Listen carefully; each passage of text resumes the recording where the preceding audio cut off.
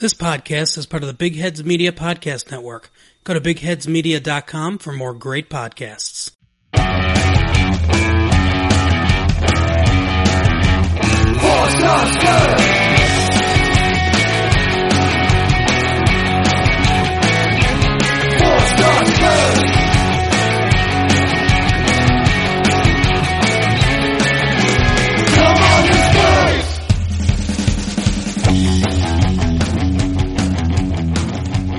It's Monday, August 9th, and this is season 6, episode 1 of the 4 Star Spurs podcast. For today, I am your host, Tommy. With me this week is Anthony. Hey, how's it going, guys? Joe. Hello. And, of course, last but certainly not least, John. Lovely to be with you, as always. All right, so this is our first episode of the season. Essentially, we're kind of doing a summer review / season preview. Pretty much, or for anybody that's listening, I would say if you followed or casually follow, you're just going to hear our take. Hopefully, we might give you some insights. But our first thing we're going to do is break the ice, just to kind of get into things. We do have a new manager. It was announced right after the Euros. It was formerly the manager of Wolverhampton Wanderers. So, Nuno, he is our manager. I mean, personally, I'm not surprised at the appointment. Unfortunately, it's just how we got there is kind of appalling. But I guess for the panel, what are your thoughts on the general hire? Are you excited by it? Not too excited? Kind of, you're like, whatever about it. Let's see what happens. John, what do you got? Yeah, I've got to tell you, I'm massively impressed with what he's done so far. I thought he did a good job at Wolves, but I didn't really know much about him. It seems to me to be much more hands-on manager than Mourinho. I think the fact that we've got players playing well that did not play well under Mourinho is evidence of his man skills. And I just think he's great. I want to give him all my support, and I hope everybody else does too. Yeah, I agree with you, John. I think everything I've seen about him, I actually do really like. I think a lot had to do with how we got to the Nuno appointment, where there was all the Conte rumors and the Pochettino returning rumors, and all that got wrapped up in that, and then the negativity online that we saw. That when Nuno finally was appointed, everybody was like, "Well, this is the worst choice ever," and he certainly isn't. He's a very likable guy. He has good fitness levels. I think he's played several different styles. I do think he leans a little bit more defensively than we probably would like to see, but I think he's capable of other types of styles. I think a lot depends upon his situation and the players that he has, how he sets up. But everything I've heard about his training, I really like what I'm hearing, kind of getting back to these basics, like these drills to, quick counter and steal the ball away around and keep the pressure on the opponent when they have the ball, win it back fast and make some quick passes and get the ball out to the wings and get upfield with it. And it's kind of been exciting to watch in training, and I hope it works on the pitch as well. Joe, go ahead. What do you got? Like you already said, I think after all the Pochettino links and the Conte links, it was a little underwhelming to get Nuno at first. That was certainly my reaction. I was a little underwhelmed. I wasn't massively against the appointment, but I wasn't totally enthusiastic. But exactly like John said, I think he's done great so far in terms of just how he's conducted himself. And that sounds like a small thing, but after Mourinho, I've kind of realized a couple of things. Two things are really important as well as the results. And one is how you present yourself as the figurehead of the club, just how you interact with the media, the way that just the way you behave. And so far he's just exemplary. For example, he got asked a question about transfers and he refused to discuss players who weren't Tottenham players. He didn't do what Guardiola's doing, talking about Kane. I know we're going to come on to that, but he didn't do that, and I thought that was very classy of him to do that. And secondly, just the style of football that Anthony talked about then. Under Mourinho, the football was pretty terrible, let's be honest, as well as the results. The football itself was pretty dire, and it looks like, based on preseason, we're going to see better, more entertaining football. So I'm all for that. So I'm totally behind him. I think it's a good appointment. John, what do you got? Yeah, I'm going to say something that you're going to hear a lot from me tonight, and that is that the press in England have been dictating the way that we, the fans, should think. And I think they started to dictate how we should think about the new manager, which made the situation a lot worse. And I think, as I said, as we discuss other things tonight, you're going to hear a lot of that from me. I'm just totally disgusted with the British press. I know they've got to sell newspapers or whatever it is they try and sell, but it's just been absurd. And I'd like to see the Spurs fans decide that they're not going to listen to this crap, because that's exactly what it has been. They're feeding into negativity, to your point, John. They're really like the media can see that fans are upset about a variety of things. Like we had a poor performance compared to our previous 4 years, so they're taking that discontent and trying to drill it home to sell papers and get attention online. And it's really bad for Spurs, to your point. And I don't think it reflects how Nuno has been as a coach in his history to this particular topic, but it goes to a lot of different topics, as you said, John. Sorry, I interrupted you, Tommy. Yeah, I would say, like, Nuno, he's had some decent credentials. Like, he's managed Porto, he's managed Valencia. Wolves, he won the championship with them. He's not bad, but I mean, like how John, you're saying with how the press has been going. I mean, I would say you and Joe, I mean, can you guys be really surprised? I mean, we were kind of the butt of the joke for a while, whether it be just how we've been performing, how we've been bullied, whether it be in transfers for a while.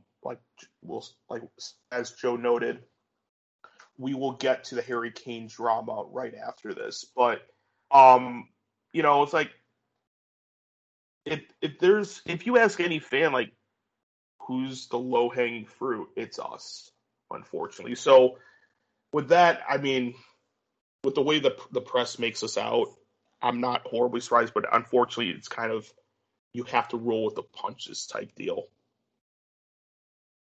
But I don't know. But I guess the other thing is, I think it was Joe or John who mentioned in our group chat, it's we have to get behind the manager, whether it be in the stadium, just personal feelings or whatever, because we were not fully behind Jose. I know he led to his own demise, but this is, and we'll talk about this over the course of the episode, but I feel like this is going to be a transitional year. So depending on how the signings do, how the team plays, I'm like, this in theory could be something that we could build off for next year, and definitely fingers crossed, because if I remember correctly, Nuno did sign a 2-year contract. So this year, hopefully he can build on. Next year, we can actually do something and build off of that, but we'll see. John, what'd you get? 2 years with the 3rd-year option that we have. Okay. Yeah, I was going to say that, look, I didn't like the appointment of Mourinho, but I supported him 100% once he got the job. And that's what we've got to do about this guy. I don't care if you like him or not. We've got to support him. He's our guy. We achieved nothing by complaining about him at this point. Sounds good. Okay, so next up on the agenda, we talked about, everybody knows about it. It kind of cooled down ever so slightly. It's the Harry Kane drama. So for those who don't know, he was actually supposed to come back to training last Monday, which is August 2nd. He didn't. There was a few rumors saying that, like, he was in the Bahamas he was in Florida. And it was like, he was supposed to come back in a few days with a negative test. I think it's been debunked. He pretty much went on strike. I think the biggest thing that forced Harry to kind of grovel and backfire with his Twitter response is the fact that Lionel Messi left Barcelona. And, I mean, now allegedly he's supposed to sign for PSG, but I mean, in theory, he could go to Man City because both clubs have the money. And for those who don't know, with the Twitter response, Harry wrote in a picture, it's almost 10 years since I made my Spurs debut. For every one of those years, you, the fans, have shown me total support and love. That's why it hurts to read some of the comments that have been made this week questioning my professionalism. While I won't go into the specifics of the situation, I want to clarify that I would never and have never refused to train. I will be returning to the club tomorrow, which was sometime last week, as planned. I wouldn't do anything to jeopardize the relationship I have with the fans who have given me such unwavering support during my time with the club. This has always has been the case as it is today. I don't know, for me, it sounds like something a politician would write up. I've addressed the situation, but I've given a non-answer. Or if, for anybody that's on Facebook, essentially he's fake booking. He's like I said, address the situation, but you never really done anything about it. But John, we'll go to you after Joe, but the reason I want to go to Joe first is because in our group chat, he was highly critical of Harry Kane, but mostly because of Charlie Kane. So I kind of want you to get the ball rolling with that and your thoughts, because it sounds like, based on what you've been saying, the reason this whole thing has been happening is just because of Charlie Kane, his lack of experience, and for those who don't know, of course, he is Harry's brother. Yeah. I mean, well, there's a lot to unpack, so I'll try and be concise about it. But I think the issue here predates this kind of going on strike, that allegedly going on strike situation. If you think back to the end of the last season, this interview that Kane did with Gary Neville, where he kind of alluded to the fact that he wanted to leave, basically, reading between the lines. And it came out on the day that we played Aston Villa in a league game, which we still could have got in the Champions League. Crazy as that sounds, considering how bad we were at the end of last season. But we only missed out by I think it was 5 points, and we still were in contention, certainly for the Europa as well. And that just had such a destabilising effect on that day, that game. We played really bad. Kane had a terrible, he did barely touch the ball that game, really subdued performance. And then obviously the kind of theatrical clap into the crowd at the end, kind of Oscar nomination worthy performance to sort of say, right, this is my grand farewell kind of thing. So it's not just this going on strike or not turning up. There's more to it than that. So I think that had a really bad effect on the team, that behaviour, and it could have just waited a few weeks. And what I will say here, in defence of Kane as well, because I obviously don't want to, turn on Kane completely and say I hate him or anything like that. But if he, it's not the fact that he wants to leave that's the issue. Everyone gets that. We watched the team last season. He was the best player by a mile. He's one of the best players in the world. No one would deny that he deserves that platform of Champions League football. But there's ways about doing it. This could have been the easiest PR win in history if Kane would have done basically what some of you may remember, what Wayne Rooney did in, I think it was 2010, where basically he came out and said, right, the board aren't buying good enough players. We're not showing any ambition. I want to leave because this isn't good enough. And no one really turned on Rooney from the United fan base. They were all supportive of his message and on the case of the board. And bearing in mind how unpopular ENIC are at the moment, the Trust just did a survey that came out with their popularity. It was basically no one supports the ENIC at the moment. Kane could have just framed this differently and been like, look, I love Tottenham, but the board aren't back in the club. We didn't buy a player for 500 days after we had that great team in 2016. I'm sick of it and I want to leave. He would have been supported. I would say our fans were sympathetic to the point of encouraging him to leave almost. It was he had all the right cards. He'd been dealt such a good hand, and he's just, I can't really come up with a good poker analogy because I don't understand poker, but he's just completely fluffed he's messed it up completely by the way he's acted. If he'd have just shown up to training like Jack Grealish did, not said anything, kept his head down, none of this would have happened. And now we've got the fans annoyed at Kane. And the last thing I'll say before, I'm sorry, I'll let other people talk, but I found his statement that you just read, Tommy, I didn't like it at all, because to me, it just talked about, oh, I'm hurt that people are questioning me. I'm you know, I'd been at the club 10 years. There was no like warmth in that statement. No, like, oh, I love the club. You know, I'm Tottenham. He didn't say anything about that. He just kind of said, it was very robotic. It was very, like you said, a good way of putting it. Like you said, a politician's thing. If you compare that again to Grealish and how he clearly loves Aston Villa, he's clearly torn. It's a dilemma for him, and everyone kind of gets that. And I just feel that Kane has just gone about this in such a bad way from his own point of view, from the club's point of view. It's a real mess overall. Oh, John, go ahead. Yeah, you know, Joe, I normally agree with you, but there's lots of things I disagree with you about that. I think your point early on when you said reading between the lines, and you can read anything between the lines. You're reading something into his statement when you're reading between the lines. If you just take the statement as it stands, it's short, concise, and to the point. I think a huge amount of what went on was the press building up, trying to make a story out of this.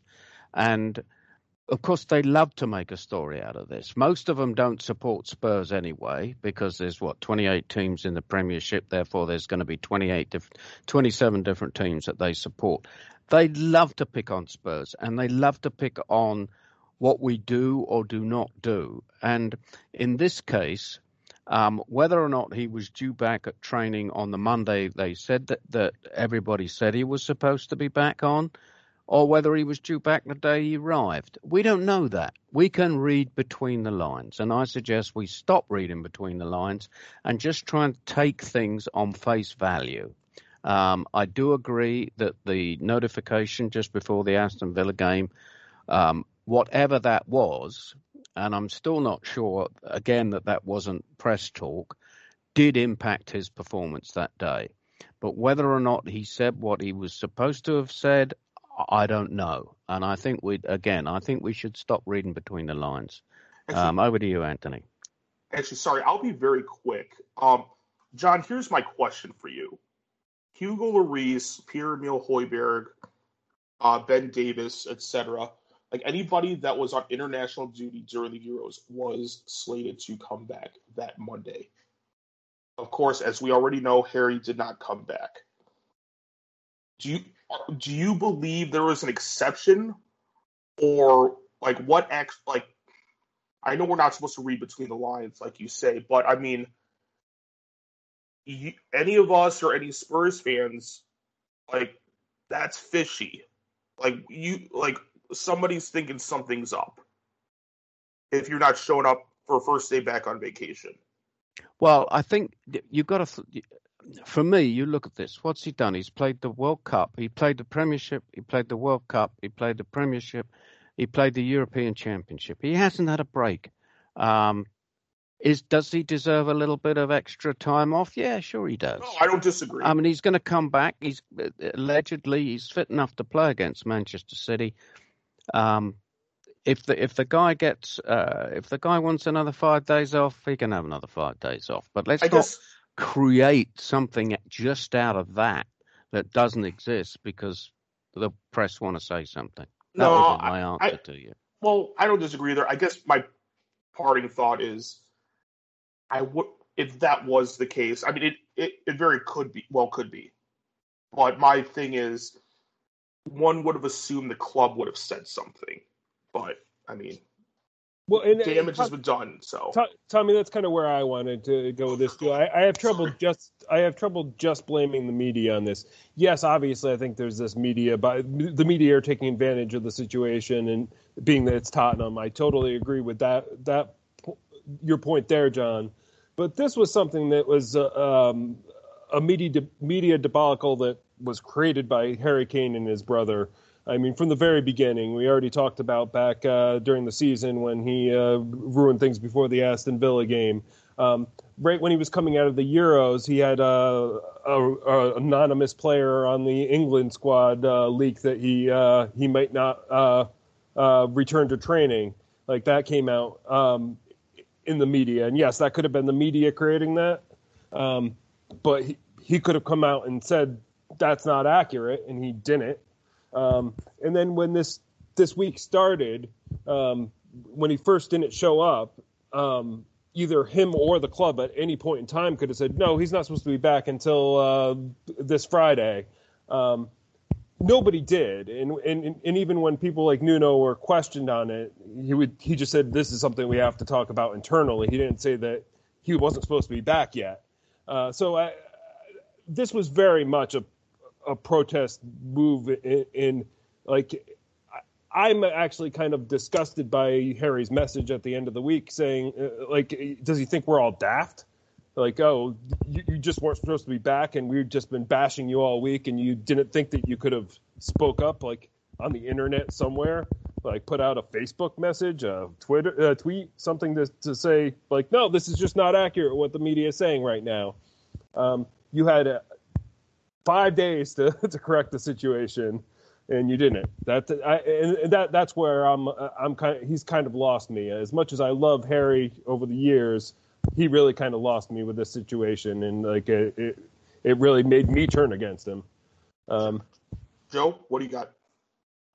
Yeah, just quickly. I mean, Anthony, I think you make a really good point about if this was a genuine mix-up, a mistake, and John makes some good points there. Like, Kane does deserve a break. I wouldn't begrudge the guy the extra week off at all. Like, that's totally fair enough if that was the case. But as Anthony just said, like that would have come out the day after when it was all over the world's press that he's on strike. You know, they would have come straight away and said, no, he's not on strike. But they waited till Friday and then released this really quite cold, carefully worded statement after that, you know. So I don't think that really adds up. I mean, just quickly, the crux of this whole thing for me is, and Tommy alluded to this earlier, Kane signed that 6-year deal, right? He signed a 6-year deal with no release clause, and we're halfway through that deal, and it's understandable that he perhaps feels he needs to move on or whatever. But the reality is he's got to be respectful of that contract, and he's got to be respectful of the fans and the players. And you can see that there's already, like Anthony alluded to it, there's a bit of discontent because none of the current players have liked his comment on Instagram or Twitter or like it's noticeable that none of the players, and like Eric Dyer's posting cryptic messages about legacy, you know, to do with Michael Jordan, and that are obviously alluding to Kane. So I don't know. There's a lot more, but yeah, there's a lot of stuff going on here. Yeah, I've got one more thing to say on this, and that is that do you think that the club should respond to every piece of rubbish printed in the English press? And I think the answer to that is no. So therefore, why should they respond to this?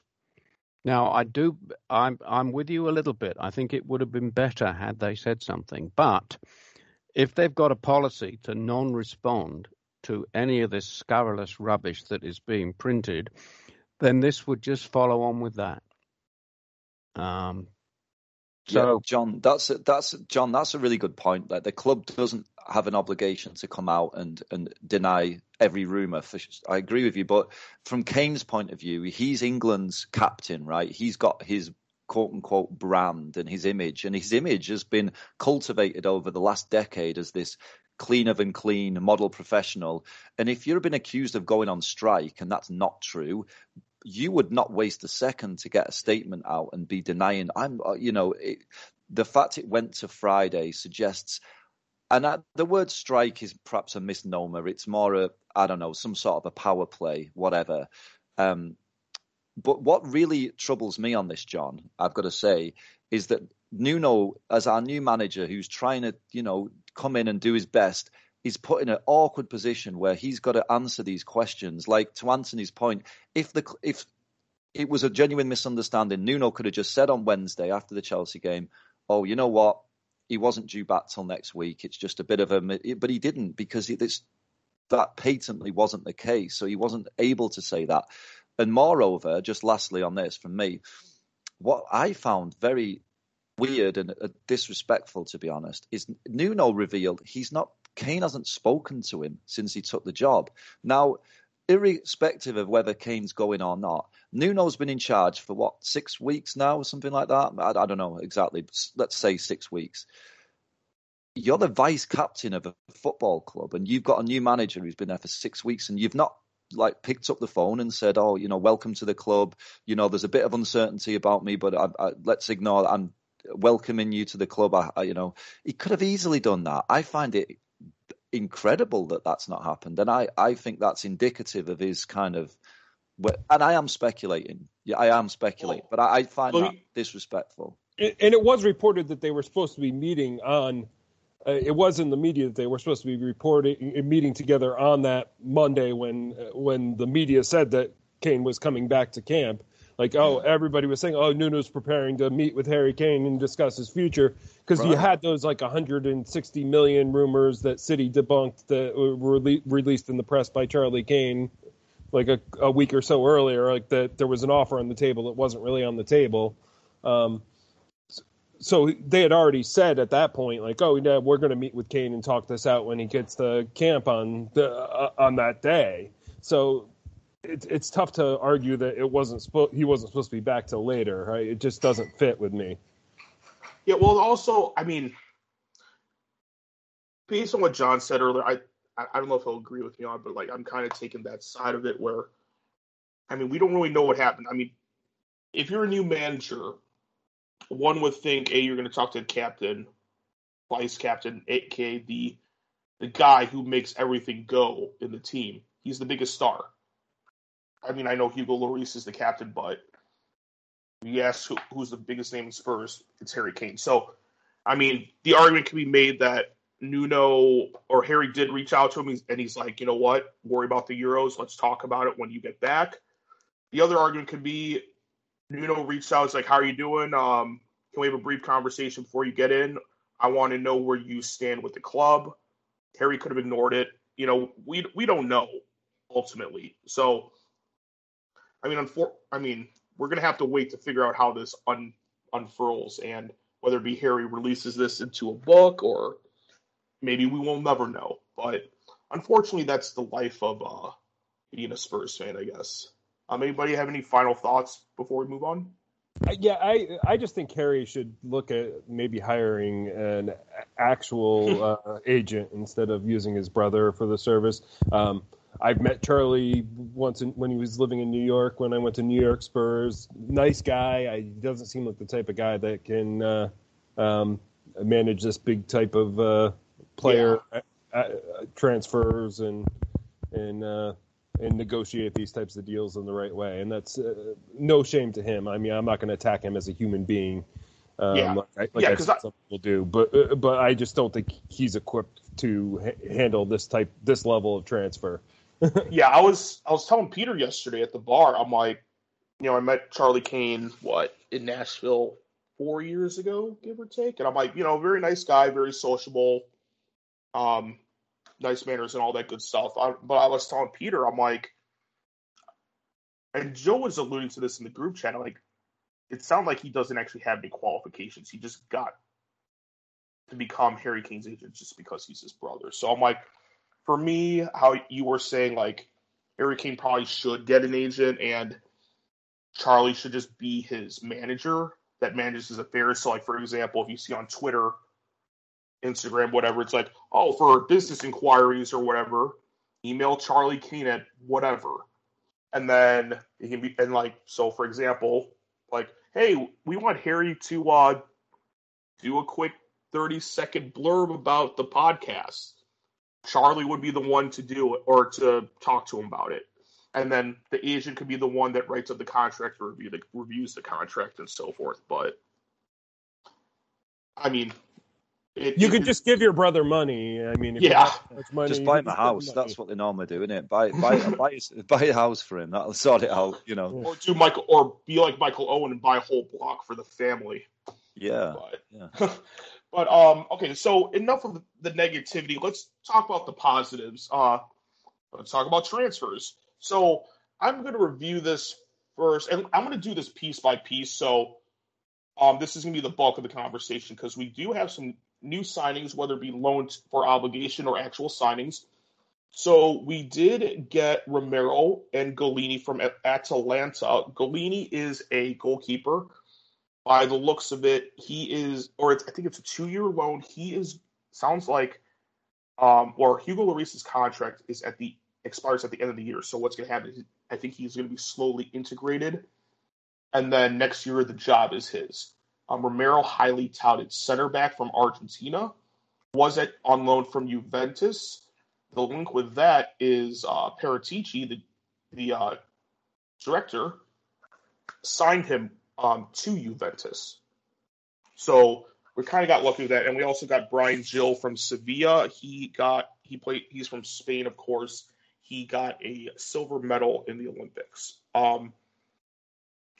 As of right now, so 3 signings, not too bad. It's kind of just replace players for right now. We're not building depth just because of the circumstances. But what are your guys' thoughts? Joe, what do you got? Well, just my first reaction was I can't believe we got Romero. I mean, this guy is a really good centre back. This could be a game changer for us because, you know, last season we had Kane and Son playing fantastic and Bale, when he was given a chance, playing fantastic. But it was obviously the spine of our team, the defence in the central midfield that was the problem. And if you basically look at any successful team in history, look at every team that's ever won the Premier League, you can get away with not having a great striker. Chelsea won the Champions League with Werner in attack. He's not a great striker, but if you've got good central defenders and a good central midfield, you're going to do well. That's the trend. Always, that's the case. And this guy I've seen a lot of him in Serie A for Atalanta. I didn't see much of the Copa America, but I know he marked Neymar off and did a good job, and Argentina won that game. He's a superb defender, a massive upgrade on anything we've got in defence. So for me, that's a game changer of it. I'm so happy with that signing in particular. John, you had your hand up as well. What do you got? Yeah, I agree with Joe. I agree with you this time. And that's I feel a better nice now, feeling. mate. Yeah, well, I'm sure you do. But I think we're seeing the effects of having this. Is it Patricia? I'm not sure how to pronounce it. As handling all these things, because obviously it was his the director. Yeah, the director of Paratici. football. Obviously, it was his contact that managed to get us Romero. I don't think that would have happened without him. Golini, I didn't know much about, but certainly when he played against Chelsea, he looked very, very good. And Gil, as you said, or is it Gil, or again, I don't know how to pronounce it. I think it might be like Gil. Yeah. Gil. Okay. A lot of nays or a throat to it. Yeah, okay. Okay. I'll do my best with that then. He looks like he's a very competent player that can step in. And again, as Joe said, we didn't have much wrong with our attack. The defense was weak. We always held our breath with Sanchez was playing. We have lost Alderweireld. I understand why he went, and I know we're going to talk about the outgoings in a minute, but I don't think we're done. I think there's going to be more players coming in, and I think we're going to be wonderfully surprised at how good the players are that we're getting in. Oh, and just a side note, I forgot to mention this, but I kind of tied in the needs, wants, and rumors at the end, so we'll get to that, of course. But Anthony, what do you got? Ramiro, I did watch some of the Copa, and he's a very exciting player, and I don't think we've had this good of a defender come in since Toby was coming in his prime, and I'm really excited. I think it's exactly what we need. We need to shore up that defense. I do think that we need to fix some stuff in the midfield as well, but I think this is definitely a good start, and I think if we can bring in another player, it doesn't have to be another 50 million euro transfer, but we need to get, I think, another center back to pair with Ramiro and obviously right back, but I think he's a great start, and I'm excited about him. Golini, I think it's a smart move now to start looking at potential replacements for Hugo, because Hugo's probably not going to be there after this season. This is a guy that came up through the United system. I think there was even rumors that there's a chance that you might be able to argue that he's homegrown, but I think that might stretch. I actually looked at that. So the reason he isn't homegrown, similar to Eric Dyer. Yeah. For those who don't know, Eric Dyer was through the Sporting Lisbon system, and he had I think a handful of months at Everton before he was 21. But what it is you actually need 3 full years between the years of 18 and 21 to actually qualify as homegrown. So I think he left after a year and a half or 2 years. But I mean, if he's worth it, then it's not going to matter. You're going to have to find the homegrown talent somewhere else. Yeah, and regardless, I think it's somebody he's not stellar, but he's very good. I think he's going to get a lot more minutes than our previous second string goalkeepers have gotten, which I think we're going to get a chance to see if this is the guy that we want to replace Hugo with. And I think that's the smart move, to start thinking about that now rather than getting ourselves into the pickle of not having him anymore and having to bring somebody in last minute. So smart move there. Loan with the option to buy, so you have that becomes automatic if he gets enough playing time, which would probably indicate that you want to keep him around. But I'm actually very excited about Brion, or whatever is however pronounce his last name, Gil. All the video I've seen on him, he really has some stellar stuff. He's been very effective against in one of the top leagues. He's young and raw, not necessarily a position that we needed, but I think it's smart if we're really going into a rebuild to start bringing in these types of talents now that might be able to step up over the next couple of years. So I think that was some savvy business there, especially with moving Lamela the other direction to get a good deal on it. My only issue with Brian Gil is that he's very technically sound. He's fast. This is qualities of a Spurs side that we have loved this past decade. My only issue is he's maybe 150 pounds if we're lucky. I might be generous. So my only issue is that he's probably going to need to beef up because I'm not sure if he can withstand the physicality. Yeah, he might be able to take the bumps, but whether it be injuries or actually bouncing off of players like we've seen, like Luka Modric and Moussa Dembele of those previous years, maybe he might not need to. He can be like Gianfranco Zola, be that tiny guy and not need to be well built and still, be a great player in the Premier League. But you never know. We'll Messi managed it, didn't he? So that is true. Right. And he's like my height and Kevin's height. I do agree with you though, Tommy. That was my only little concern as well, is the physicality of the Premier League more so than in Spain, and that might be an issue. But I mean, he's, like you guys already said, very exciting. Looks really skillful. Obviously, one for the future. Only 20 years old. Maybe that first season we do just kind of use him sparingly, get him used to the league, and obviously with an eye on him being a first team player maybe next season more than this season, perhaps. All right, sounds good. John, you have any final thoughts before I talk about the outgoing transfers? No, I agree with everybody. I'm excited, and let's see who else is coming in. All right, sounds good. Okay, so next up we got the outgoing transfers. So for those who don't know, or as we did know, Toby Alderweireld, he went to Qatar for Al Duhail, I'll say. And then Eric Lamela, he did a swap plus cash with Brian Gil from Sevilla. So they got Lamela and I think £25 million. Last week it was announced that Joe Hart went to Celtic, so good luck to him. Juan Foyth, as for anybody that has been listening, John has been doing reports on him this past season for his loan update. It's official. He's a Villarreal player. And last one, John, I don't know if you have any notes on this, but his name is Jubril Okadina. he got transferred to Cambridge United because he was on loan with them last season as well. But I don't even remember hearing about him.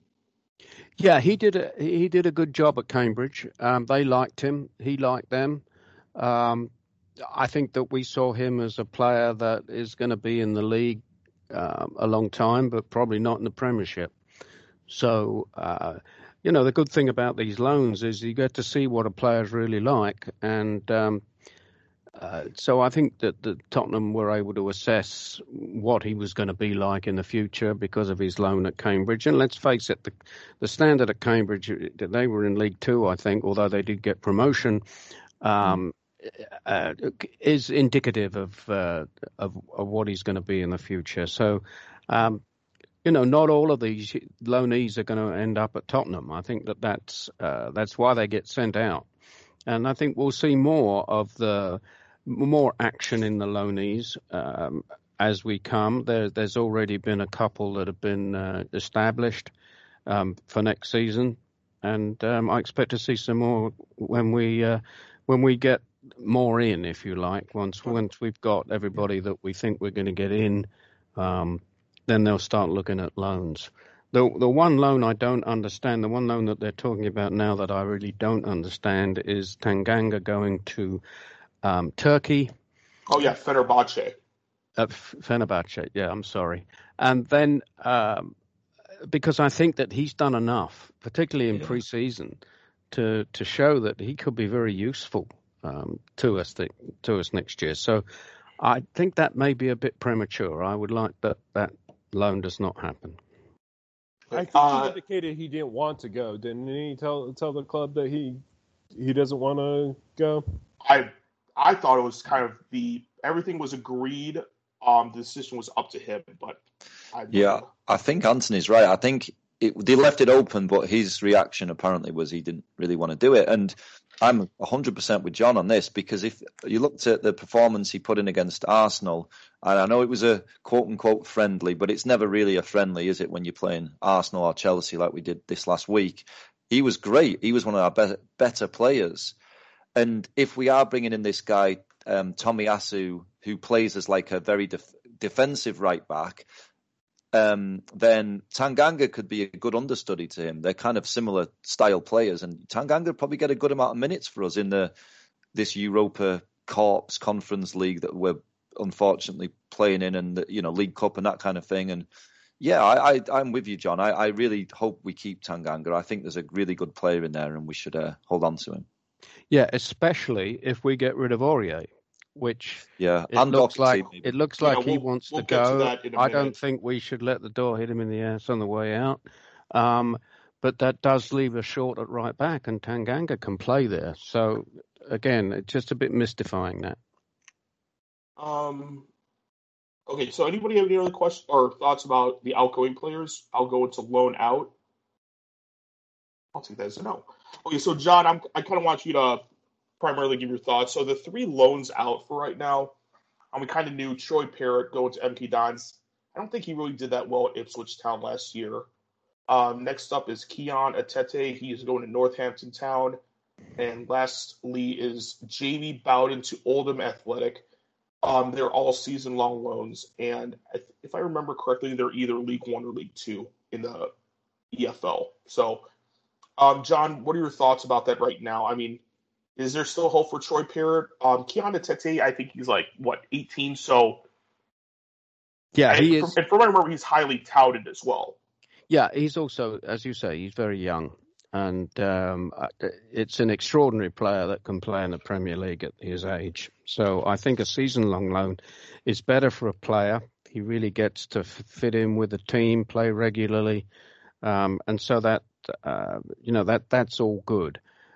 We have a couple more, but I cannot find them. I'm sorry, I was a little unprepared for this. No, Tommy, don't worry about it. What about Sirkin? He seems to be going out on a permanent deal, right, to Sunderland. That's a bit of a surprise, isn't it? Or it's not official yet, though. But apparently, that if that is the case, I did read that there is a buyback clause. So it sounds like $6 million buyback clause. Yeah. Yeah, or it sounds like Spurs actually think he actually could be good. The issue is he needs playing time, and Yeah. He's just under a logjam of whether it be Sessegnon, Davis, and Reguilon right now. So that's probably why. It wasn't just a buyback clause; it's a sell-on clause too, from what I heard, which I think is just smart business in general. Like if you have a player like him that might be good, but probably aren't quite good enough to be in our first team yet, needs minutes, but we don't want to just keep doing loans. And the guy really wants to go someplace else, like at least make it as financially beneficial for us as possible. So like if he becomes really good, we can buy him back and we can bring him back into the squad if we need him, and it's worth the price to us. And if they sell him on, we get a little something back for it too. So I think it's a win-win situation to send him out that way. I think it's smart business. It sounds like it's going to go through to me. Yeah, Anthony, I agree with you. I think the two that were on loan last year that will make a mark in the Premiership this year, it's going to be Skip and Sessegnon, both of which I think I was kind of disappointed to hear that people thought he had an average game against Arsenal and therefore he's not ready for the Premiership, because he'd shown in other pre-season games that absolutely he was ready, and the partnership of him and Hobier in the midfield looks like it's going to be very strong. Yeah. So I thought, like, I saw reports or Facebook groups, people were like, yeah, he didn't play well, but I'm like, I didn't think he played stellar, but I thought he played decent. So. Yeah. Second half, he was really good, I thought. The first half, I think we weren't great in the middle of midfield first half, and probably, Hojbjerg's just come back and all that stuff. But I thought Skip second half looked really good. I'm with John. He's a really good player. We need to give him a good amount of minutes this season. I'd certainly have him over Winks, for example, in the I think we all pecking do. order. Yeah. Yeah, the other one that's gone out on permanent loan for a season is Troy Parrott, and I think he's falling down the ranks of the forward that's going to come out of that group, particularly with Sterling. I think Sterling's taken his place. Scarlett. Scarlett. Yeah, Yeah, he's going to go on a season-long loan now again. I'm not going to give up on him, but I think that I'm hoping that he's learnt that his attitude off the field has got a great deal to do with his performance on it. And if he does that, then I think he'll be good. But I think he needs another year to show that. Yeah, John, just very quickly on that. I think you're right about Parrott's attitude. I've heard similar things, but I suppose we could also say a certain Harry Kane didn't always do great on his loans. He wasn't great when he was at Leicester and at Norwich. I think he had a couple good loans at Millwall. He was decent. At Orient, he was but he wasn't always as good as you'd imagine on his loans. So just to temper expectations with Parrott, I think there's a really good player in there, and I'm sure we'll see it at some point. We just have to persevere a little bit, Yeah, I agree with you. And I think the biggest benefit to Troy Parrott right now is, like I said before, we're kind of in a transitional season. I think a lot of the reason is we haven't been splashing out the cash since the pandemic is just because of it. Daniel Levy was banking on, boxing matches with Anthony Joshua, Guns N' Roses concerts, getting all these revenue from whether it be Spurs games, NFL games. Unfortunately, we haven't caught up yet. I'd like to believe that in a few years, once the pandemic has finally died out, that the revenue comes in, and we're going to spend it, because the loans for the stadium, they're long term, so this increases the cash flow. Okay, so the last thing regarding transfers and whatnot, this is kind of a needs, what we need, what we want, and rumors. So I'll just start off first. I think we might need we'll need another center back, of course, additional striker, maybe another midfielder. We'll see. But as I think it was Joe noted, Takahiro Tomiyasu, right back for Bologna. He played for Japan during the Olympics. Allegedly, the rumor was we had something agreed, but they didn't want to do anything about it because of the Olympics. But that's kind of a moot point right now. Rumors rumors were lining up before in a previous recording about Vlahovic, who plays at Fiorentina, but those have died out. We did get a rumor today about Lautaro Martinez. Allegedly, it was agreed for $60 million, but the caveat is Chelsea is in line to buy Lukaku back for like $100 million back to Chelsea. So that's probably false. Another winger, Mikkel Damsgaard from Sampdoria, Danish player, so you might have a leg up on that with Højbjerg. And next up, Noni Madueke. I butchered his name, but that name might sound familiar. He was actually a former Spurs youth player.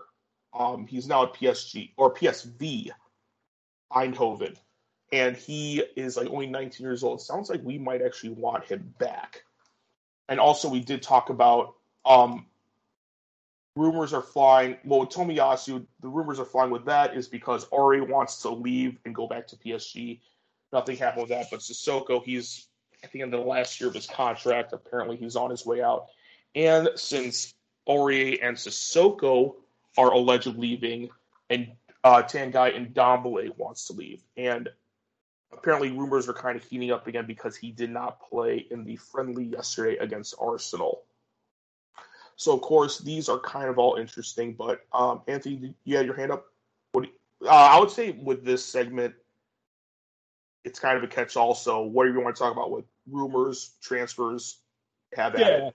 Yeah, well, I'll start with the Martinez because that kind of came out yesterday, and then kind of the rumors have continued to spread today. And you hear back and forth that like, oh, okay, well now that they're selling Lukaku, they want to keep him, but then they bought a striker, and then everybody knows that their financial situation and Inter is just terrible right now, and they have to make lots of money. So if the right offer came in, I kind of am thinking on this one that they were ready to pull the trigger. Then Chelsea came in for Lukaku. Now they're rethinking it. But if we pushed hard enough, they might still be willing to sell him. And I think we would only push that hard if we do end up selling Harry Kane. I think if the Kane money comes in, then I think we would probably step up to the plate and do what it takes to get this one across the line. And I think they would probably take the money at that point. But he's definitely an intriguing player, and to either play alongside Harry Kane or in place of Harry Kane, he definitely could do the job for us either way. Tomiyasu, I think that's going to get across the line. I think they were close to it before the Olympics started, and they had to put it on the shelf for a little bit. But I think they were only a couple million apart, and it was just the player terms were already resolved with Tomiyasu, so I think it's just a matter of getting back to the negotiating table and working out the difference between what they're asking for at Bologna.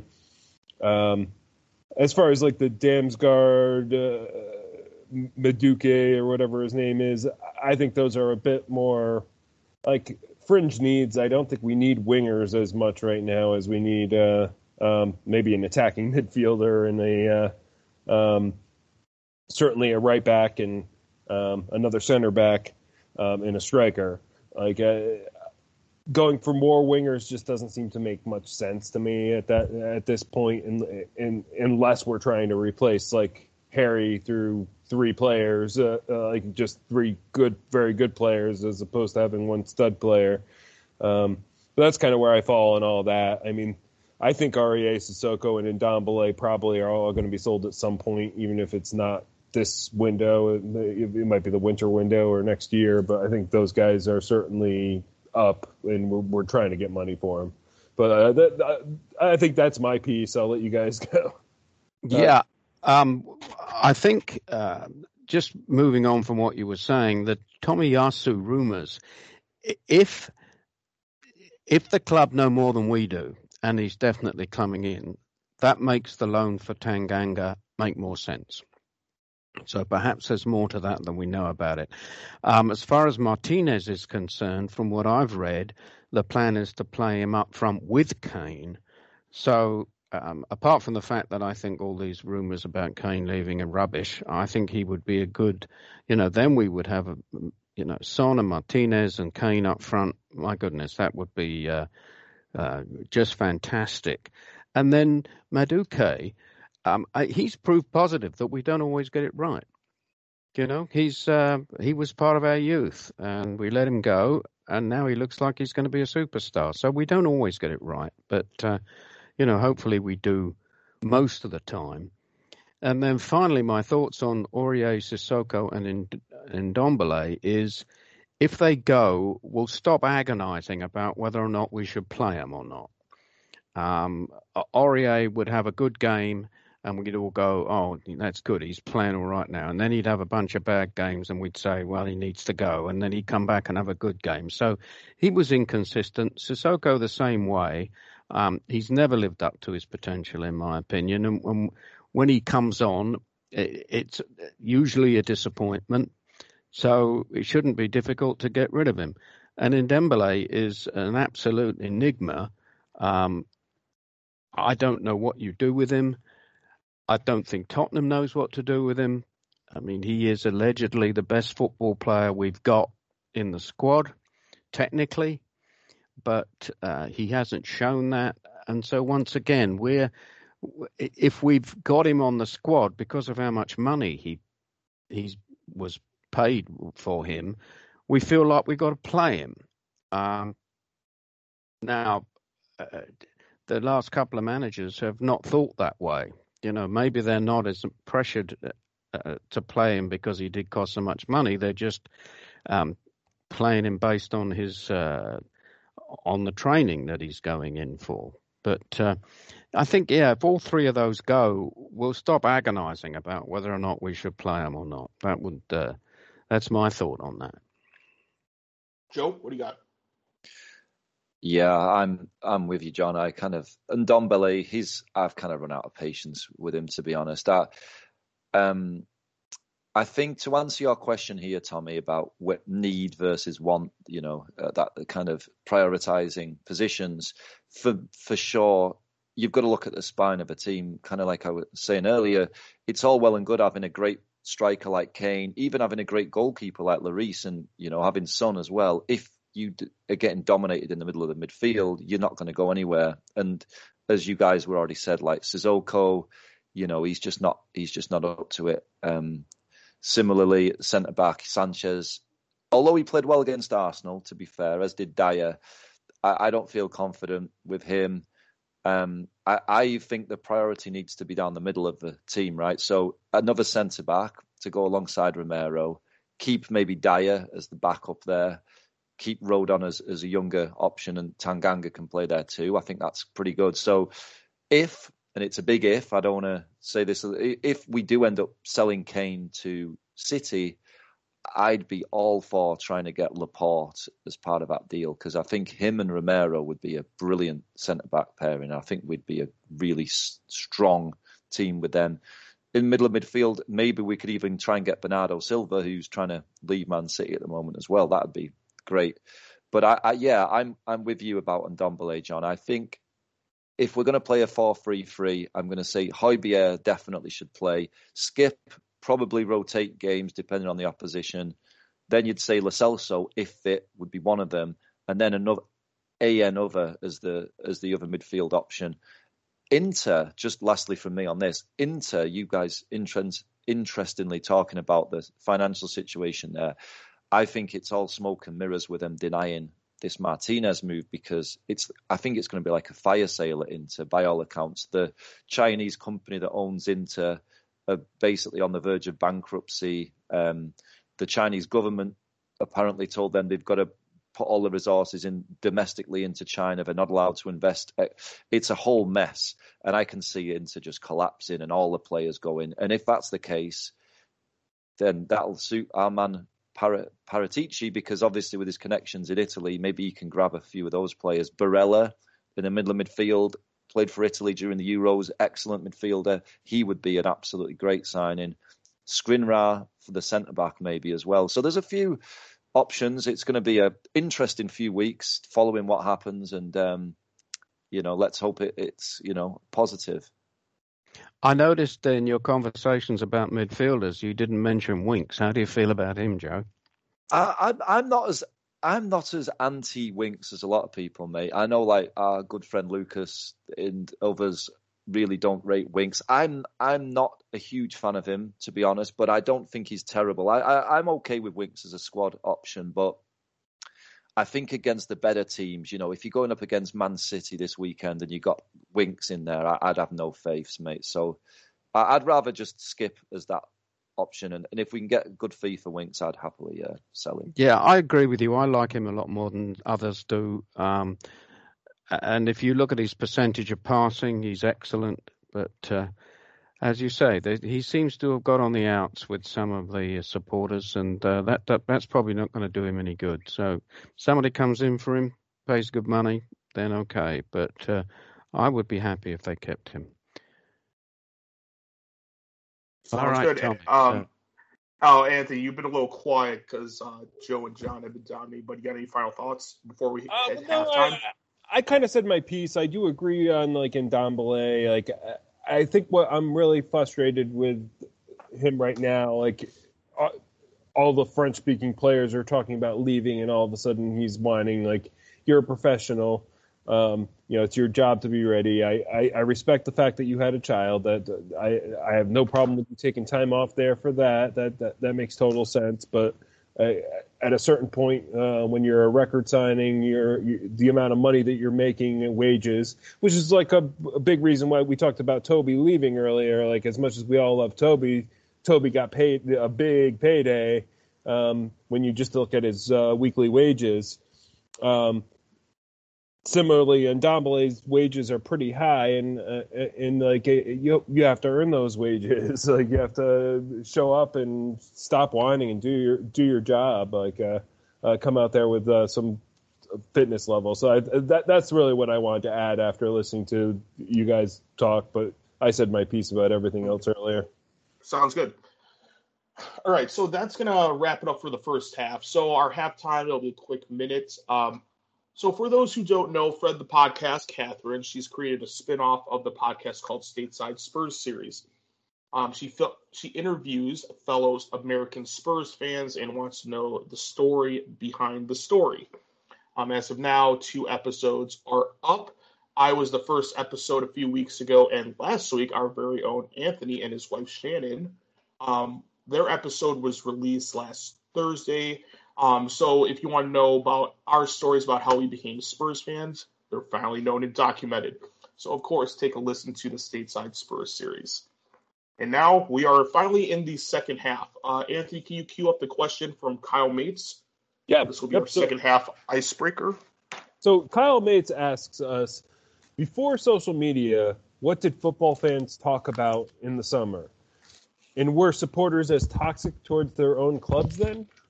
And this is probably a good question for both Joe and John here, I would imagine, because like you guys were around well before social media was a thing. What was it like then? Was it as toxic? No, not at all. I think what they talked about in the summer was cricket. Pretty much when the season was over,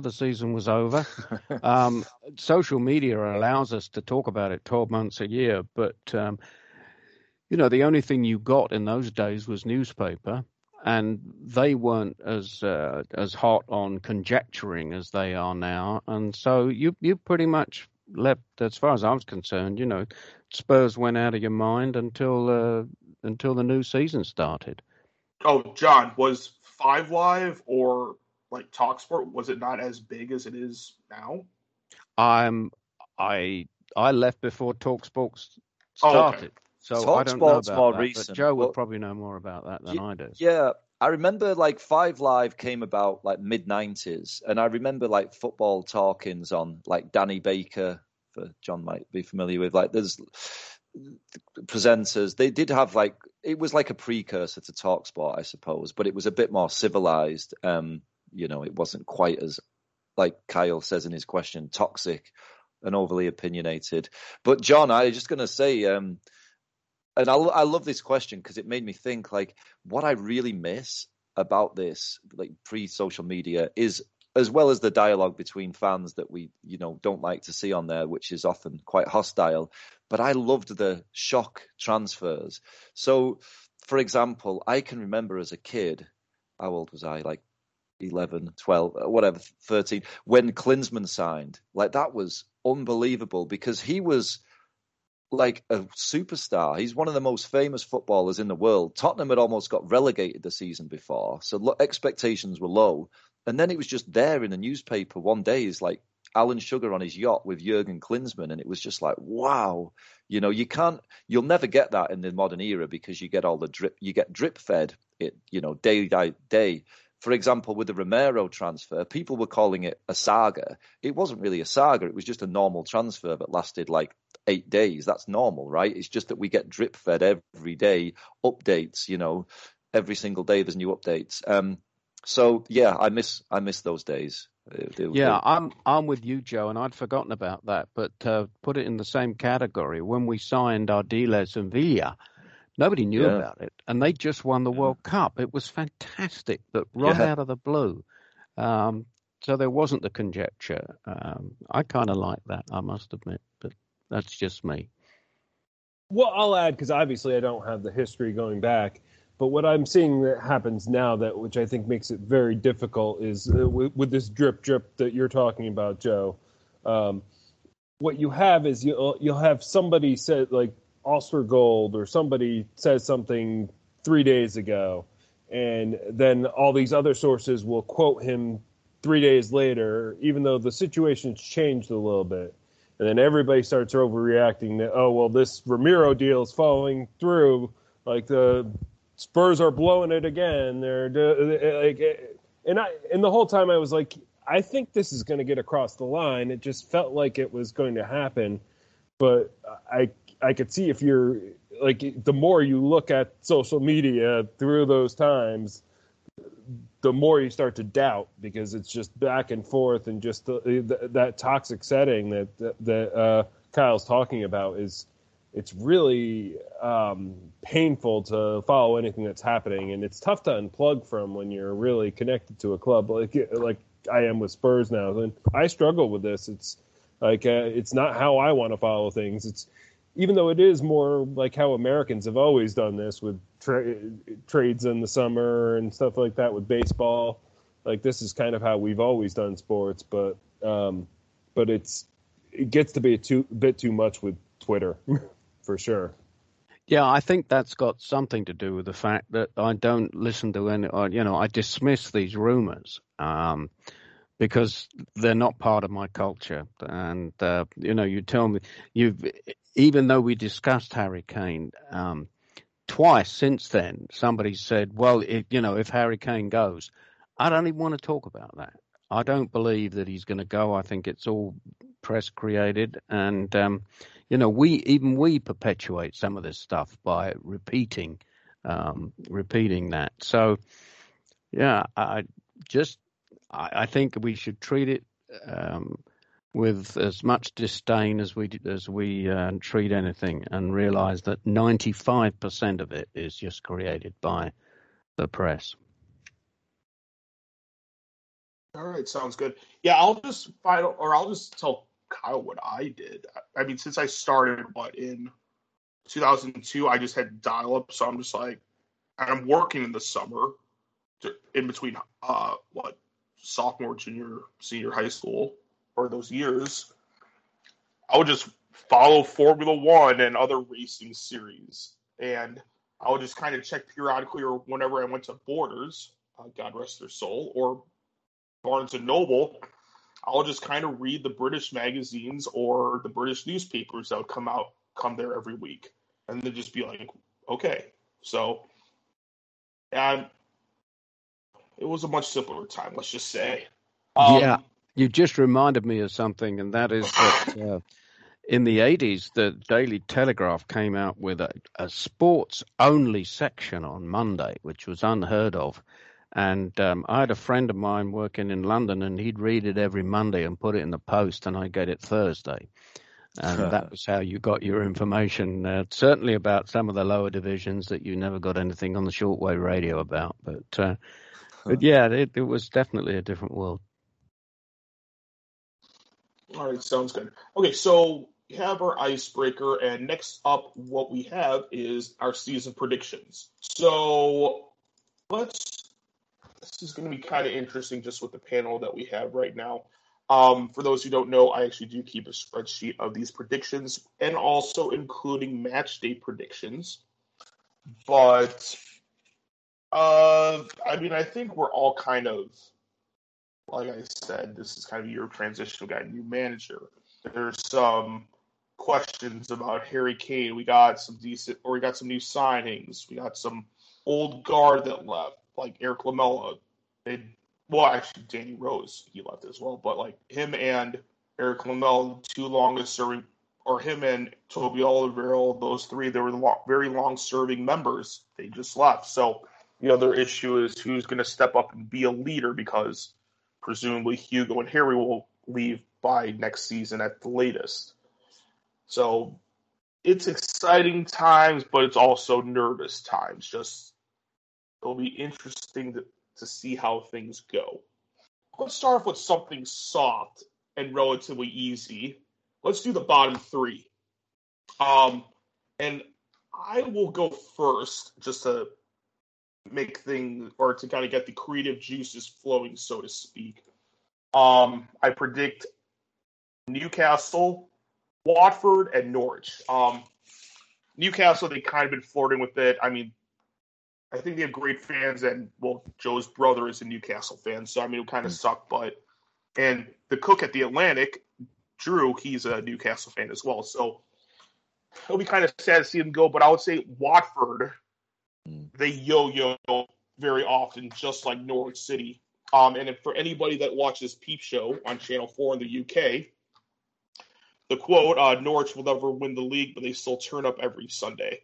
So that's kind of how it goes for them. But well, they won the championship, though. They won that league. Yeah, but I think Super Hans meant yeah, I know. the Premier League. But Anthony, since you had your hand up first, who do you have for the three relegated sides? I was pretty similar to you, but I was my long shot chance for relegation rather than Newcastle. I was saying that I think this is the year that Crystal Palace kind of falls out of it, and I put Palace down there, then Watford and Norwich for the similar reasons as you did. Okay, I've got 2 out of 3 of those, but my third relegation candidate is also my surprise prediction, out of this world prediction, or whatever. I think Arsenal are going to go down. Really? Well, why not? Love it, John. I had dream. Crystal Palace and Norwich. I think Norwich for the reasons that we talked about, Palace for the reasons that Anthony mentioned. I think Brentford are going to do it on. I think Brentford are going to have more trouble next year. I think first year out, their first year in the Premiership, they'll be flying high. And Watford, I think, have got enough to stay up. I think they're going to be flirting with it, but they've got enough to stay up. So, I would like. You heard it first here. Arsenal are going down. Well, I know you don't drink anymore, but if the event that Arsenal do get relegated, I'll get your wife a drink, or I'll pay for your meal there. But you know what? If Arsenal get relegated, I might start drinking again. Oh, fair enough.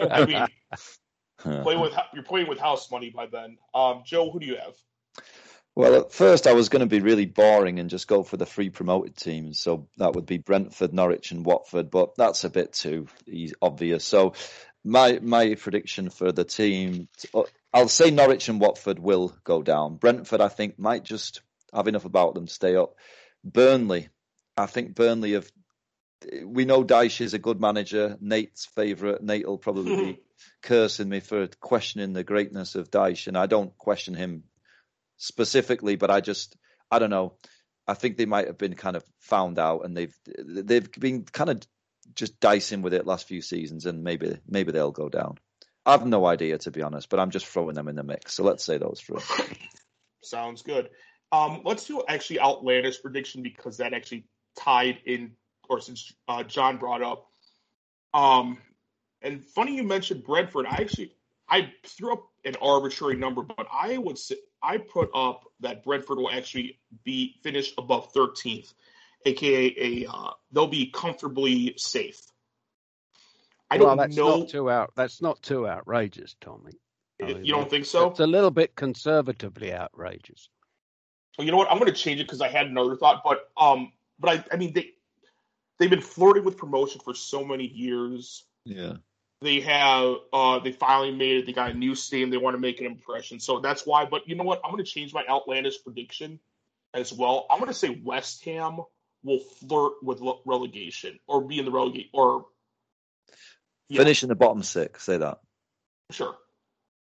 Don't let John bully you into changing your choice, Tom. Well, I want to keep both, but I'm going to make the West Ham my primary one. And I'm going to say West Ham because they qualified for Europa. They have the big stadium of the former Olympic Stadium. They want to solidify their status as being in Europe.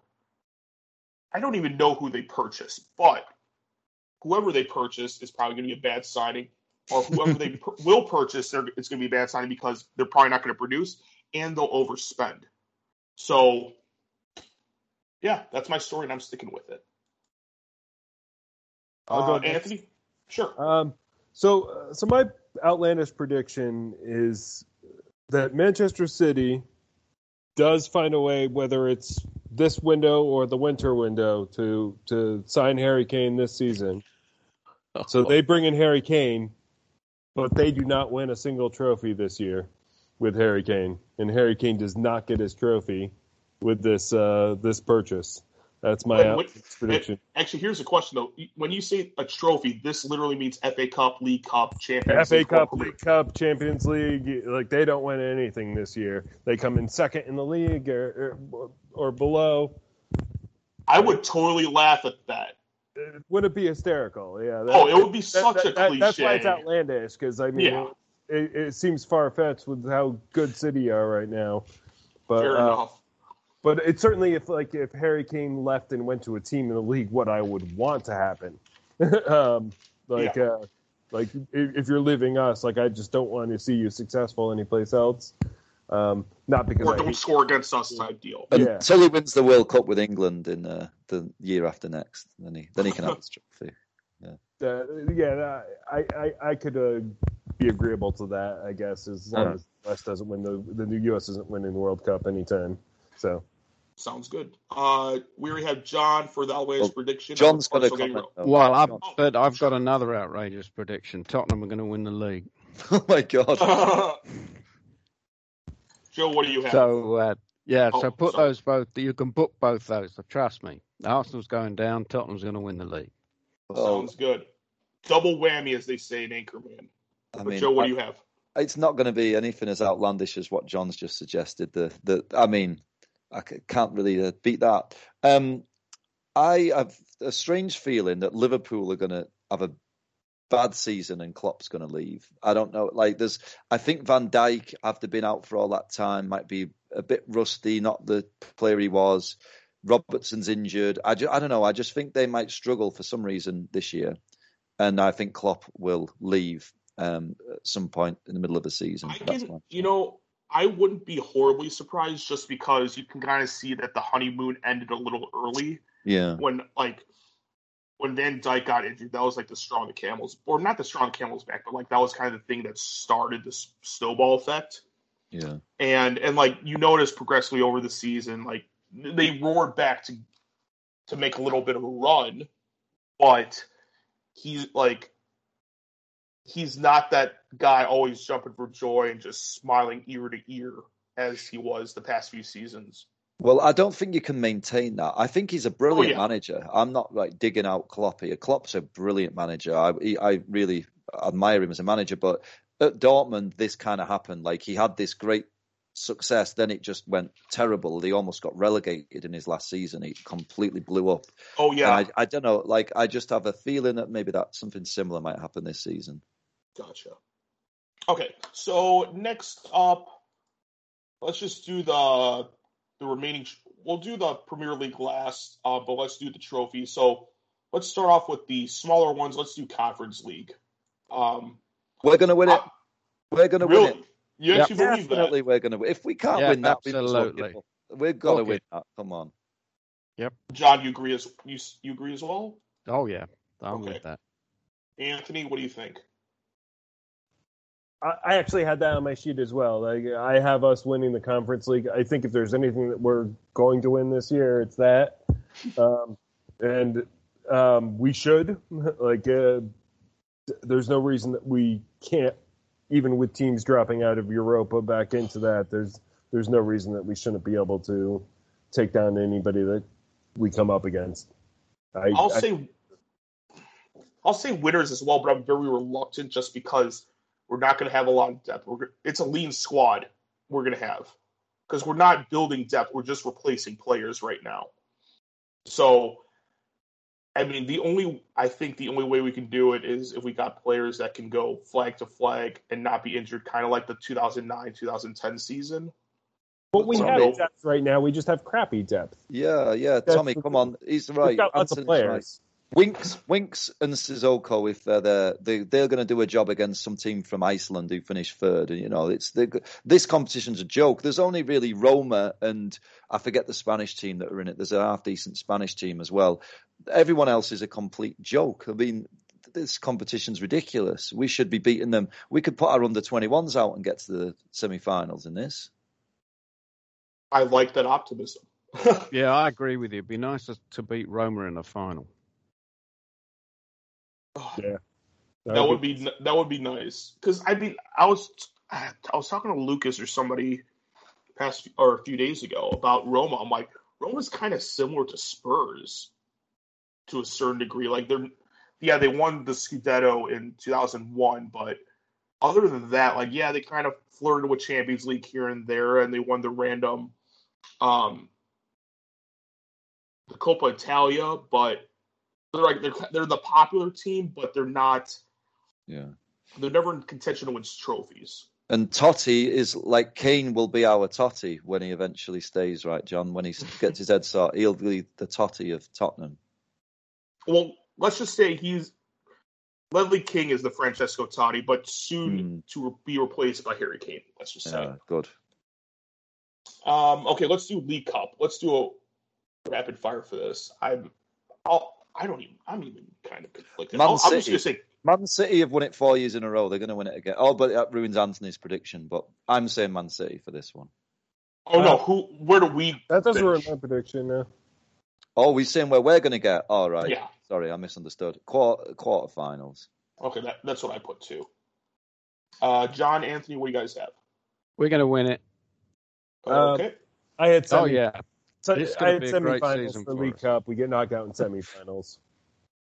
Okay. Bloody John's down for the quadruple here, aren't you, John? What's that, Joe? You've got us down for the quadruple at the moment, I think. Yeah, actually, you know what? Absolutely. Yep. Yeah, I'm gonna go to you next, or I'm gonna go for you first. Then for FA Cup, you think we're gonna win it? Me? Yeah. Okay. Gonna win the lot. Let's do it. Let's go. I'm not as optimistic. I'm gonna say, what's before quarterfinals? Round of 16. Yeah. I'll just say round of 16. Yeah, quarterfinals is 8 because that'll be 4 matches. And the reason I'm going to say round of 16 is just because if we're going to win the Europa League, we can't compete on 3 fronts like this. Sissoko and Winks could shock the world, but give me some substance first. And Joe, what do you have for quarter? Or Joe and Anthony, what do you have? I have that we're out immediately. The first round that we enter the FA Cup, that we get knocked out. Oh, third round then. Yeah, so we're out right away. I just think that we're going to have bad luck with this competition this year. I just don't feel good about it. And as you said, with other competitions, we're a rebuilding team. I think FA Cup is something that we just even though we want to do well at, we're not going to. Fair enough. Joe, what do you have? Yeah, I was thinking something similar, Anthony. Maybe not third round, but I'll say we lose in the 5th round. We get a shitty draw away at Chelsea or something and lose. 5th round for me. Fair enough. Okay, so top 6, which hopefully is Spurs. If they're not in the top 6, tell me where they are. I'll just start off. I don't know. Joe's kind of making me wonder now, but I already typed it out, so I'm just going to roll with it. But I'll say City, Chelsea, United, Liverpool, Leicester, and Spurs. I know it's going to be – I wouldn't be surprised if we made a run early on and somehow faltered to 6 because that's what Spurs do, even though I know it's a new regime. But I think regardless, though, if we ended up in 6th place, that's a good season considering the current circumstances. So who wants to go next for their top 6? I'll go next. Sure. Yeah, I'll go next. So I, of course, because I said City didn't win it this year, so I have Chelsea winning. They've improved a lot with Lukaku. Like they got a good new young coach. I think that this could be their year as much as I don't want them. No, to. I think Tuchel's great. Yeah. I could not live with myself saying Chelsea would win. Well, it's not because I want them to. It's just I think this is what could happen. Fair enough. City second, like they did a lot last year. Like they're kind of in transition. Even if they buy somebody, or if they don't get Harry Kane, then they don't have a striker. So I'm putting them second. I think they're going to drop off a little bit. I have United third. Liverpool fourth. I think they are going to start to Liverpool sliding for sure. They're just not the team that they were. I put us fifth. So I think Spurs finish fifth and Leicester behind us at sixth. Interesting. Okay, so Spurs fifth. Okay, John, hand up. What do you got? So I've got Tottenham winning. I think Manchester United are going to have a very strong season and come in second. I think Manchester City are going to slip a bit and come down to third. And then I've got Chelsea and Leicester making up the next. And then we can go to Liverpool, who I think are really going to drop off. Okay. And lastly, Joe, what do you got? Well, I was very similar to Anthony. Just one difference is I think City will win it, but Chelsea I think will be second and that'll be close. I actually think it'll be City, Chelsea, Man United as very closely competing, those three, all season. Then next after that, even though I said they're going to implode and have a shit season, they're still going to finish above us, and that's Liverpool. Then we're fifth, though, so that's better than last season. And then, again, like you guys, Leicester are the other team in the top six. Sounds good. Okay.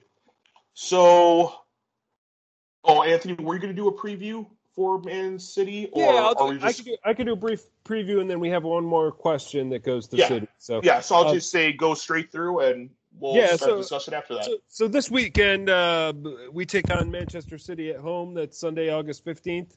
That's 10:30 a.m. here in Chicago. Obviously, we don't have a place in the league yet because this is the first match of the season.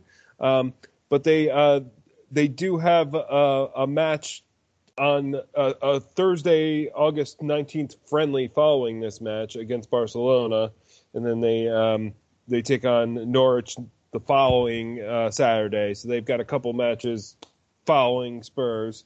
The last 5 times that we faced City. We, of course, know the League Cup final. We lost 1-0. A very sad experience, I think, there for a lot of us that were kind of hoping for a little bit better. Prior to that, we lost them 3-0 in the league. We beat them the prior 2 times that we faced them 2-0. Both of those were kind of like cagey, got lucky matches. And then if we go back to August 2019, we drew them 2-2. And that was in August 2019, right before the pandemic and everything hit. That's probably about all we have for preview on them because obviously we don't have any goal scorers, assists, or player ratings at this point. But we do have a good question from Shub. So at the real Shubin asks us, 10 years ago we opened at home versus City.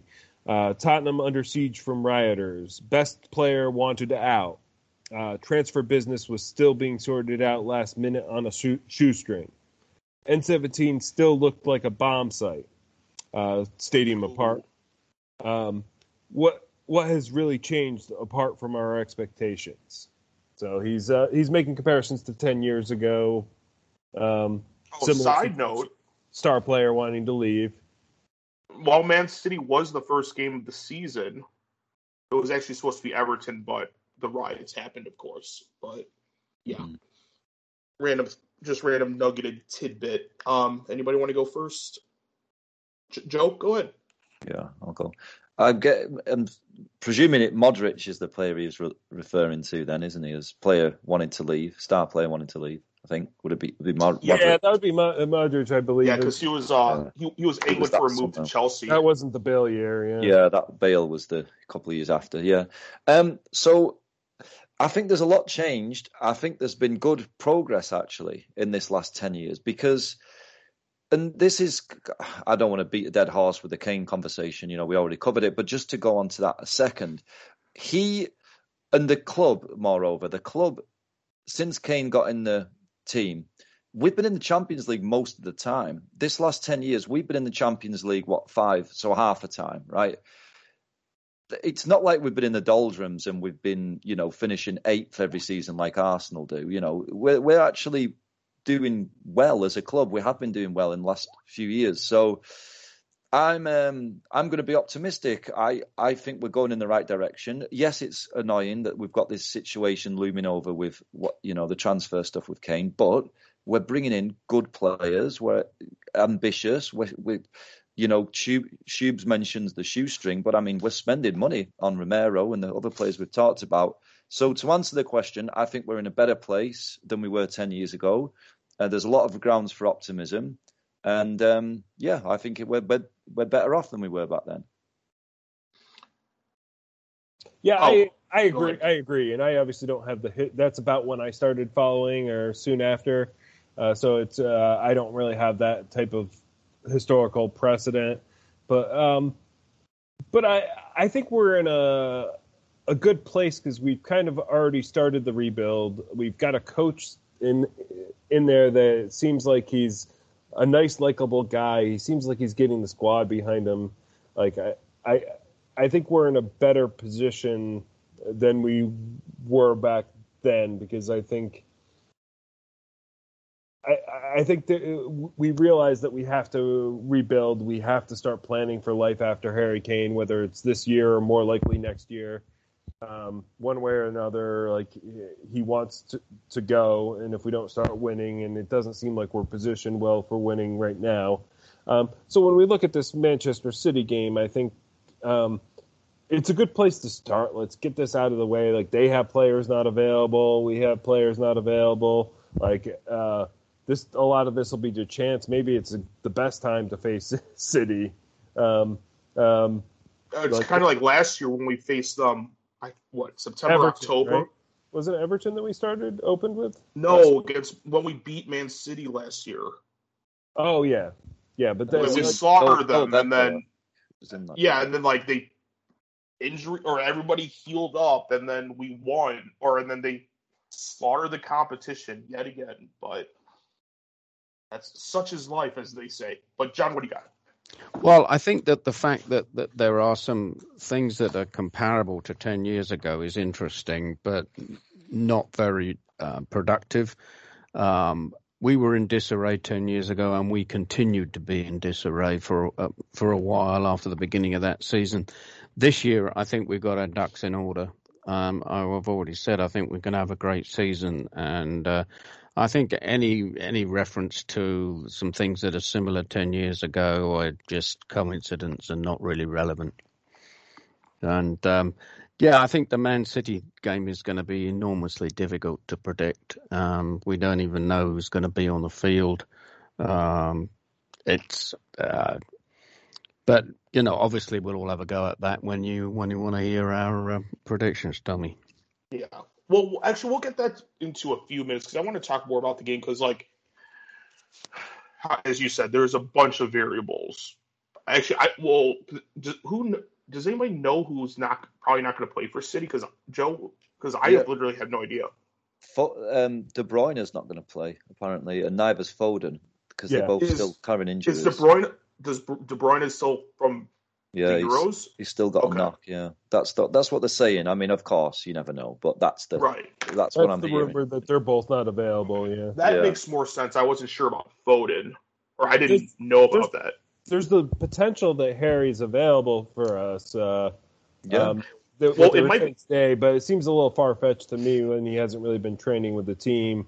I think it's more likely that maybe we pull him off the bench late if we need a goal or something like that. I think it's gonna kind of like 10 years ago might be the Luka Modric thing, where when Luka Modric was angling for a move to Chelsea, Harry Redknapp's like, yeah, he's not playing. He's not in the right state of mind.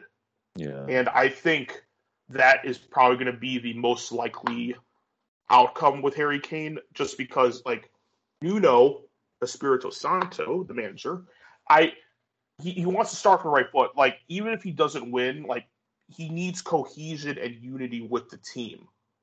So even if they come guns a-blazing and has a great effort and they lose, that's fine. But if they play as a team and there's no disarray, then so be it. Because Man City, I mean, regardless of Foden and De Bruyne, they have a tremendous amount of firepower. So, and I think, and especially right now, fans they're very willing to accept the fact that this is kind of a baby steps type thing. We're not going to come out, first in the league, by the end of September.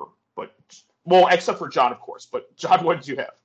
Yeah, I think it'd be better if they started Kane and see how long he can go, rather than bringing him on later, because these guys are tremendously fit, and he has been training for the last few days. He's going to be training all week.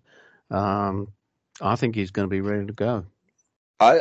John, I'm with you on this, because Tommy, I know what you're saying about the Modric thing, about state of mind and all that, but at the end of the day, Kane's contracted to play for Spurs. He gets paid handsomely to play for Spurs. If he's fit and available to play, I mean, Declan Rice is playing for West Ham. He's been out and he was in the Euros.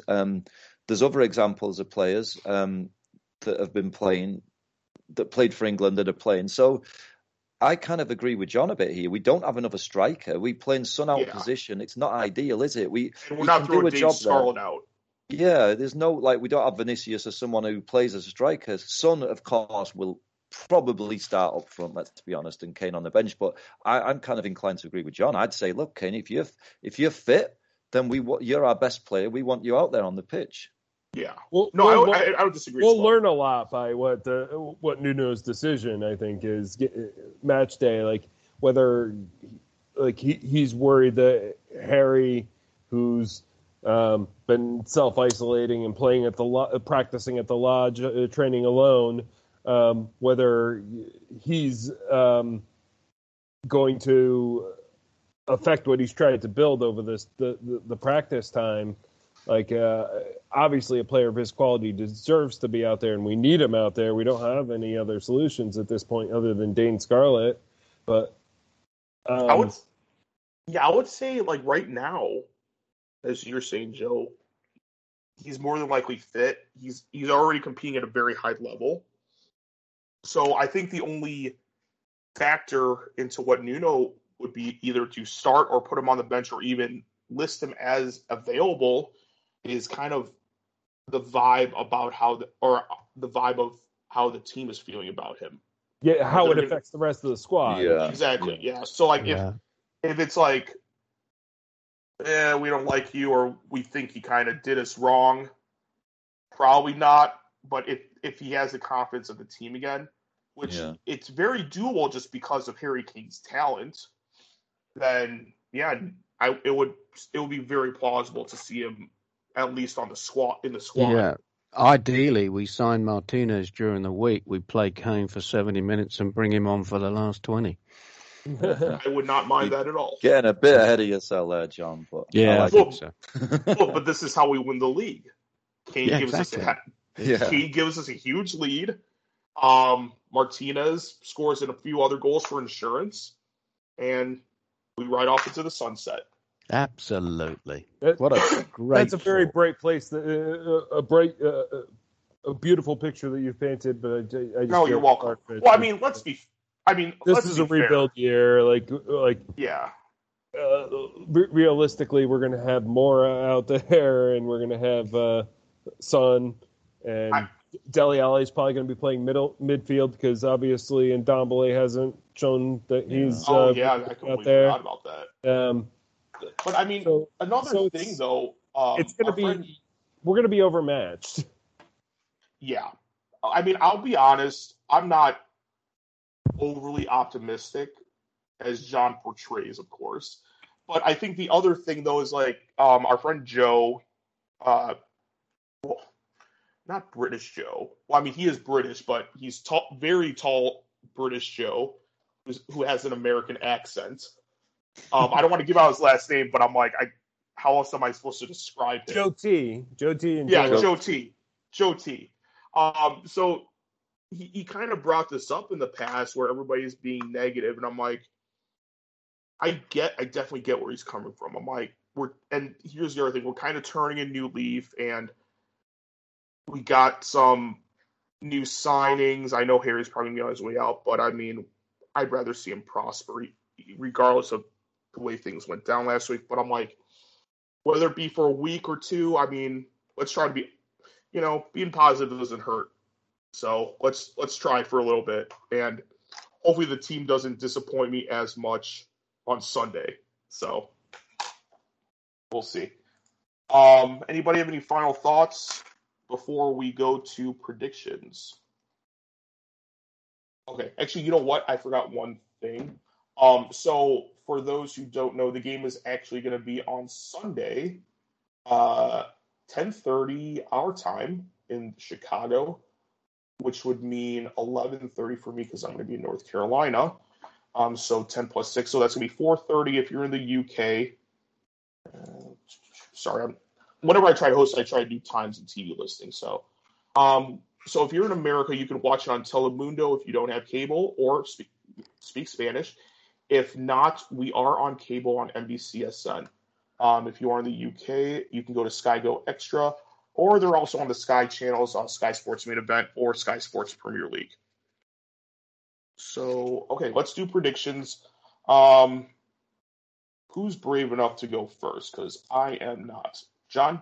I'll go first, and I'm going to surprise you because despite the fact that I think we're going to win the league, I think we're going to draw on Sunday. I think it's going to be 2-2, and Kane and Son will score.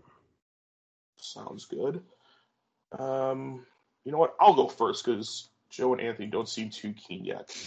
I'm going to say I would like to believe that we can score 2 goals, but I'm going to say we're going to lose 1-3, and I will say, I mean, even if Kane plays, I mean, he could be fine. I don't know about if his head's going to be in it, or I mean, I do believe that he's a very psychologically tough human being and athlete, but I mean, let's be fair, based on what I believe to happen, him going on strike and trying to force a transfer kind of backfired. So, I mean, I think it'll eventually come around, but I'm going to say Son would score. He's looked good preseason. He actually finally has he had rest for a change.